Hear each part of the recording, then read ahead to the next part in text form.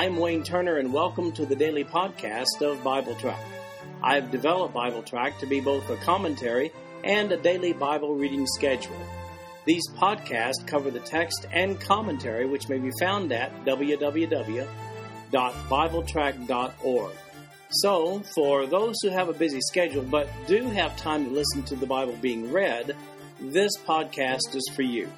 At the end of 1 year, you will have gone completely through the Bible.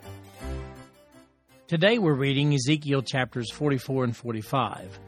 This is the New King James Version of the podcast. The King James Version is also available. Verse 1 of chapter 44, that special eastern gate. Then he brought me back to the outer gate of the sanctuary, which faces toward the east, but it was shut. And the Lord said to me, This gate shall be shut, it shall not be open, and no man shall enter by it, because the Lord God of Israel has entered by it, therefore it shall be shut. As for the prince, because he is the prince, he may sit in it to eat bread before the Lord. He shall enter by way of the vestibule of the gateway, and go out the same way.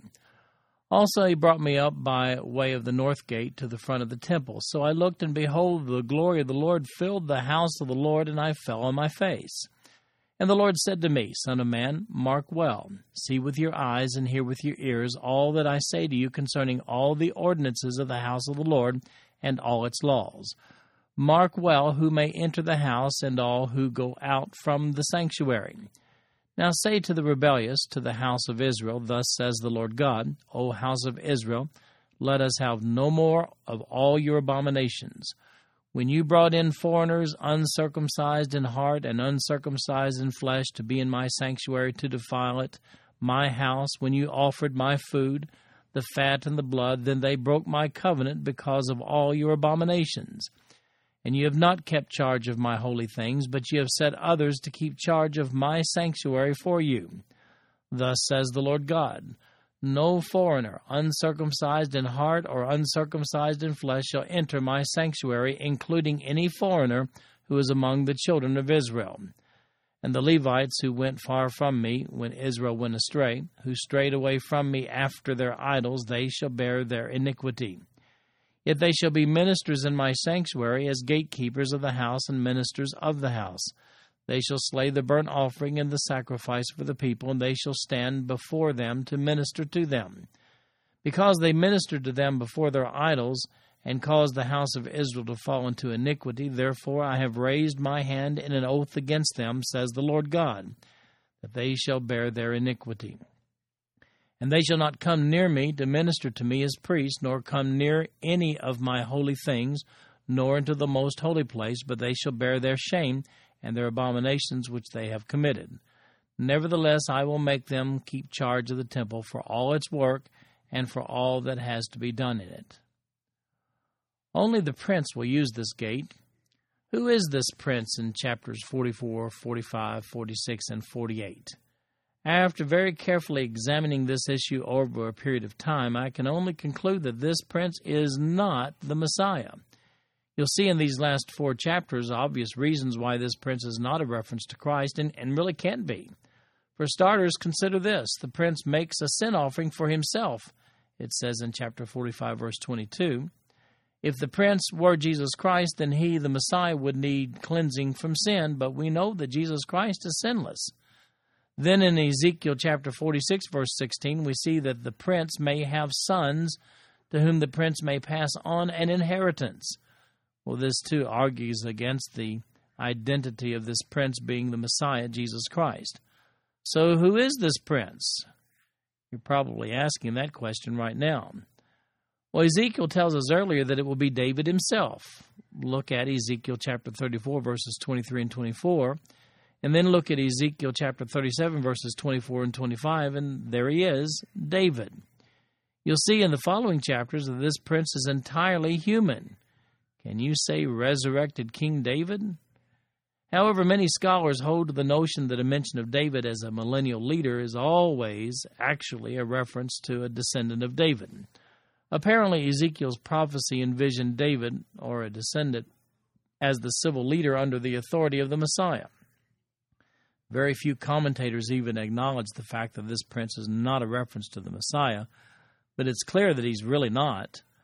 Most commentators gloss over the clear references to David and these issues that are raised regarding the prince, and they pay the subject very little attention. Now, let's summarize regarding this prince, and let's consider the following. The prince will be a leader within Israel in the Messianic era. He will be fully human because he makes a sin offering for himself, Ezekiel 45:22, and he may have descendants, Ezekiel 46:16. He'll own a tribal-sized plot of land encompassing the temple grounds. That's in Ezekiel chapter 48, verses 21 and 22. And finally, he will have a unique relationship with regard to the temple where he will be performing some priestly functions. Those are recorded in Ezekiel chapter 45, verses 16 and 17, and also verse 22. We'll look at that in a few moments. And also in Ezekiel chapter 46, verses 4 and 12. It's therefore clear that Ezekiel saw a leader in addition to the Messiah, Jesus, who will serve in this leadership capacity. Now, it can only be surmised here that there will be a Messiah, being Jesus, during the millennium, with David or a descendant of David serving under him. Now, if you want to read the notes on Ezekiel chapter 46, you'll be skipping ahead, but it'll give you some more insight. Then in verses 6 through 14 of chapter 44 here, we get a special rebuke for the past practices of Israel and that they allowed pagans and pagan worship to take place in the previous temple. Here we have some very specific instructions designed to keep that from happening again. Remember, during the millennium, a host of Gentile people will be born who will not choose to partake of the salvation in Christ. These are those strangers spoken of here. We also notice a narrowing of the Levitical priesthood. Only those of a particular lineage, that of Zadok, are allowed to serve as actual priests. The others will do temple maintenance. This isn't really unique to the millennium. The prophetic decree was actually issued back in 1 Samuel chapter 2, verses 27 to 36. That's back when Eli's boys were killed by God. We don't see its implementation until Solomon becomes king in 1 Kings chapter 2, verse 27, and also verse 35. That's when the priesthood is actually narrowed to only the descendants of Zadok, eliminating the descendants of Abiathar from that point forward. Technically, however, Abiathar's ancestors were to have already been eliminated from serving as priest all the way back to Numbers chapter 25, verses 11 through 13. That's where it was decreed that priests from that time forward would come only from the line of Aaron's grandson Phinehas. Not even Eli in 1 Samuel was a descendant of Phinehas. That prophecy took a long time before fulfillment, but it was fulfilled. Well, those prophetic restrictions continue right on into the millennium. Now, by the way, I should point out that if you're still curious about that David connection with regard to the millennium, then look at the article that I've written entitled King David's Role in the Millennium. It's on the written notes of BibleTrack.org for today, or you can find it under the topic section. In chapter 44, verses 15 to 31, we have some special instructions for these priests. Verse 15, "But the priests, the Levites, the sons of Zadok, who kept charge of my sanctuary when the children of Israel went astray from me, they shall come near me to minister to me, and they shall stand before me to offer to me the fat and the blood, says the Lord God. They shall enter my sanctuary, and they shall come near my table to minister to me, and they shall keep my charge. And it shall be, whenever they enter the gates of the inner court, that they shall put on linen garments. No wool shall come upon them while they minister within the gates of the inner court or within the house. They shall have linen turbans on their heads and linen trousers on their bodies. They shall not clothe themselves with anything that causes sweat. When they go out to the outer court, to the people, they shall take off their garments in which they have ministered, leave them in the holy chambers, and put on other garments, and in their holy garments they shall not sanctify the people. They shall neither shave their heads nor let their hair grow long, but they shall keep their hair well trimmed. No priest shall drink wine when he enters the inner court. They shall not take as wife a widow or a divorced woman, but take virgins of the descendants of the house of Israel, or widows of priests. And they shall teach my people the difference between the holy and the unholy, and cause them to discern between the unclean and the clean. In controversy they shall stand as judges, and judge it according to my judgments. They shall keep my laws and my statutes and all my appointed meetings, and they shall hallow my Sabbaths. They shall not defile themselves by coming near a dead person, only for father or mother, for son or daughter, for brother or unmarried sister may they defile themselves. After he is cleansed, they shall count 7 days for him, and on the day that he goes to the sanctuary to minister in the sanctuary, he must offer his sin offering in the inner court, says the Lord God. It shall be in regard to their inheritance that I am their inheritance. You shall give them no possession in Israel, for I am their possession. They shall eat the grain offering, the sin offering, and the trespass offering. Every dedicated thing in Israel shall be theirs.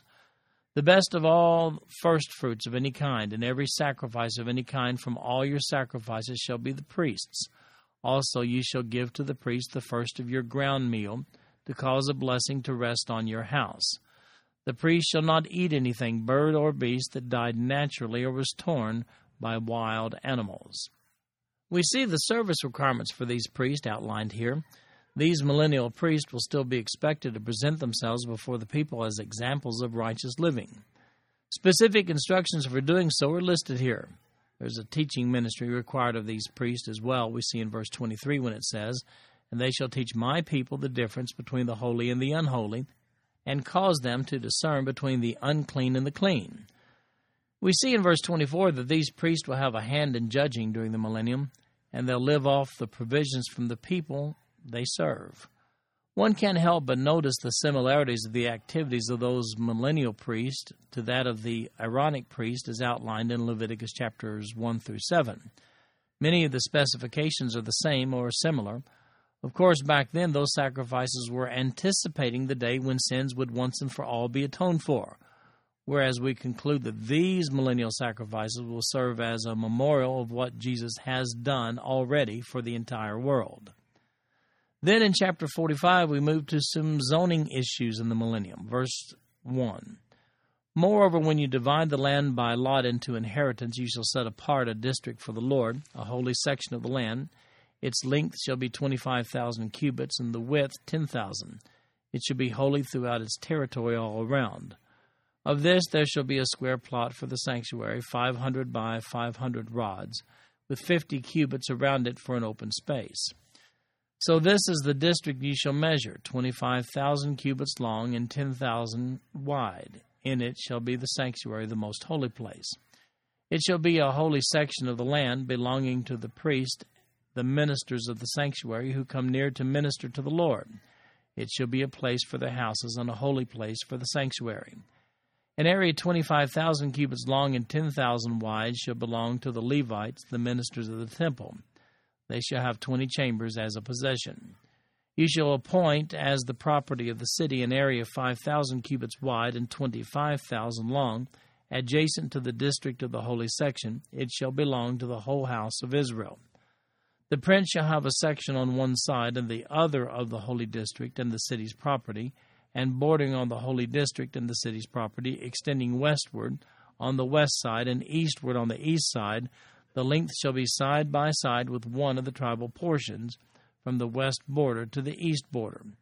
The land shall be his possession in Israel, and my princes shall no more oppress my people, but they shall give the rest of the land to the house of Israel, according to their tribes." Well, here's some additional zoning issues being settled for the holy district around the temple grounds. There's a piece of property about 6 miles by 8 miles that surrounds the temple, and the priests surround the temple on this land. Additionally, the prince's area extends beyond this, both to the east and to the west, another 8 miles or so. And then we see in verses 9 through 25, the sacrificing begins. Verse 9, "Thus says the Lord God, Enough, O princes of Israel, remove violence and plundering, execute justice and righteousness, and stop dispossessing my people, says the Lord God. You shall have honest scales, an honest ephah, and an honest bath. The ephah and the bath shall be of the same measure, so that the bath contains 1/10 of a homer, and the ephah 1/10 of a homer.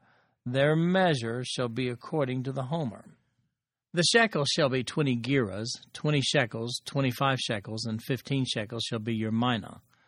This is the offering which you shall offer. You shall give 1/6 of an ephah from a homer of wheat, and 1/6 of an ephah from a homer of barley. The ordinance concerning oil, the bath of oil, is 1/10 of a bath from a cor. A kor is a homer of 10 baths, for 10 baths are a homer. And 1 lamb shall be given from a flock of 200, from the rich pastures of Israel. These shall be for grain offerings, burnt offerings, and peace offerings, to make atonement for them, says the Lord God. All the people of the land shall give this offering for the prince in Israel. Then it shall be the prince's part to give burnt offerings, grain offerings, and drink offerings at the feast, the new moons, the Sabbaths, and at all the appointed seasons of the house of Israel. He shall prepare the sin offering, the grain offering, the burnt offering, and the peace offerings to make atonement for the house of Israel. Thus says the Lord God, in the 1st month, on the 1st day of the month, you shall take a young bull without blemish and cleanse the sanctuary. The priest shall take some of the blood of the sin offering and put it on the doorpost of the temple, on the 4 corners of the ledge of the altar, and on the gatepost of the gate of the inner court. And so you shall do on the 7th day of the month for everyone who has sinned unintentionally or in ignorance. Thus you shall make atonement for the temple. In the 1st month, on the 14th day of the month, you shall observe the Passover, a feast of 7 days. Unleavened bread shall be eaten. And on that day the prince shall prepare for himself and for all the people of the land a bull for a sin offering. On the 7 days of the feast he shall prepare a burnt offering to the Lord, 7 bulls and 7 rams without blemish, daily for 7 days, and a kid of the goats daily for a sin offering. And he shall prepare a grain offering of 1 ephah for each bull, and 1 ephah for each ram, together with a hin of oil for each ephah. In the 7th month, on the 15th day of the month, at the feast, he shall do likewise for 7 days, according to the sin offering, the burnt offering, the grain offering, and the oil. Well, even with Jesus as the Messiah during the millennium, sacrificing will resume.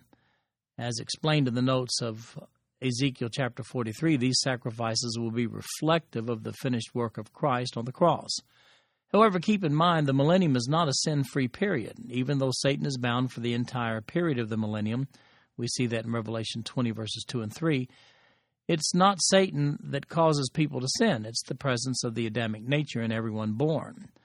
The people who will populate the millennium are just regular folks like you and me who enter because they had faith in Jesus Christ as their personal Savior at the end of the tribulation. Nothing is done between the last day of the tribulation and the first day of the millennium to eradicate the Adamic nature in these people, these earth dwellers. Moreover, they will bear children who must choose for themselves whether or not they will receive Christ as their Savior. Therefore, the offerings and sacrifices in these verses characterize the millennium as Jewish in nature, with a sinless Messiah flawlessly overseeing the requirements thereof. It should be noted, however, that the rebellion that takes place when Satan gathers unregenerate people to assist him is made up of only Gentile people, according to Revelation chapter 20, verse 8. Incidentally, the Passover feast will be observed in verses 21 through 24 during the millennium, just as in the Old Testament, complete with the lamb and unleavened bread for 7 days. Then in the 7th month, the Feast of Tabernacles, the Feast of Booths as it's known, it will be celebrated. If you'd like more information on the festivals, then look at the link that's on this page of the written notes of BibleTrack.org for today, or look under the topics section. This concludes our podcast for today. I'm Wayne Turner, and if you'd like to read along with our commentary online, go to www.bibletrack.org. Thank you for listening in today. The background music for these podcasts is an original composition written by the music director of Fayette Bible Church, Paul Walker.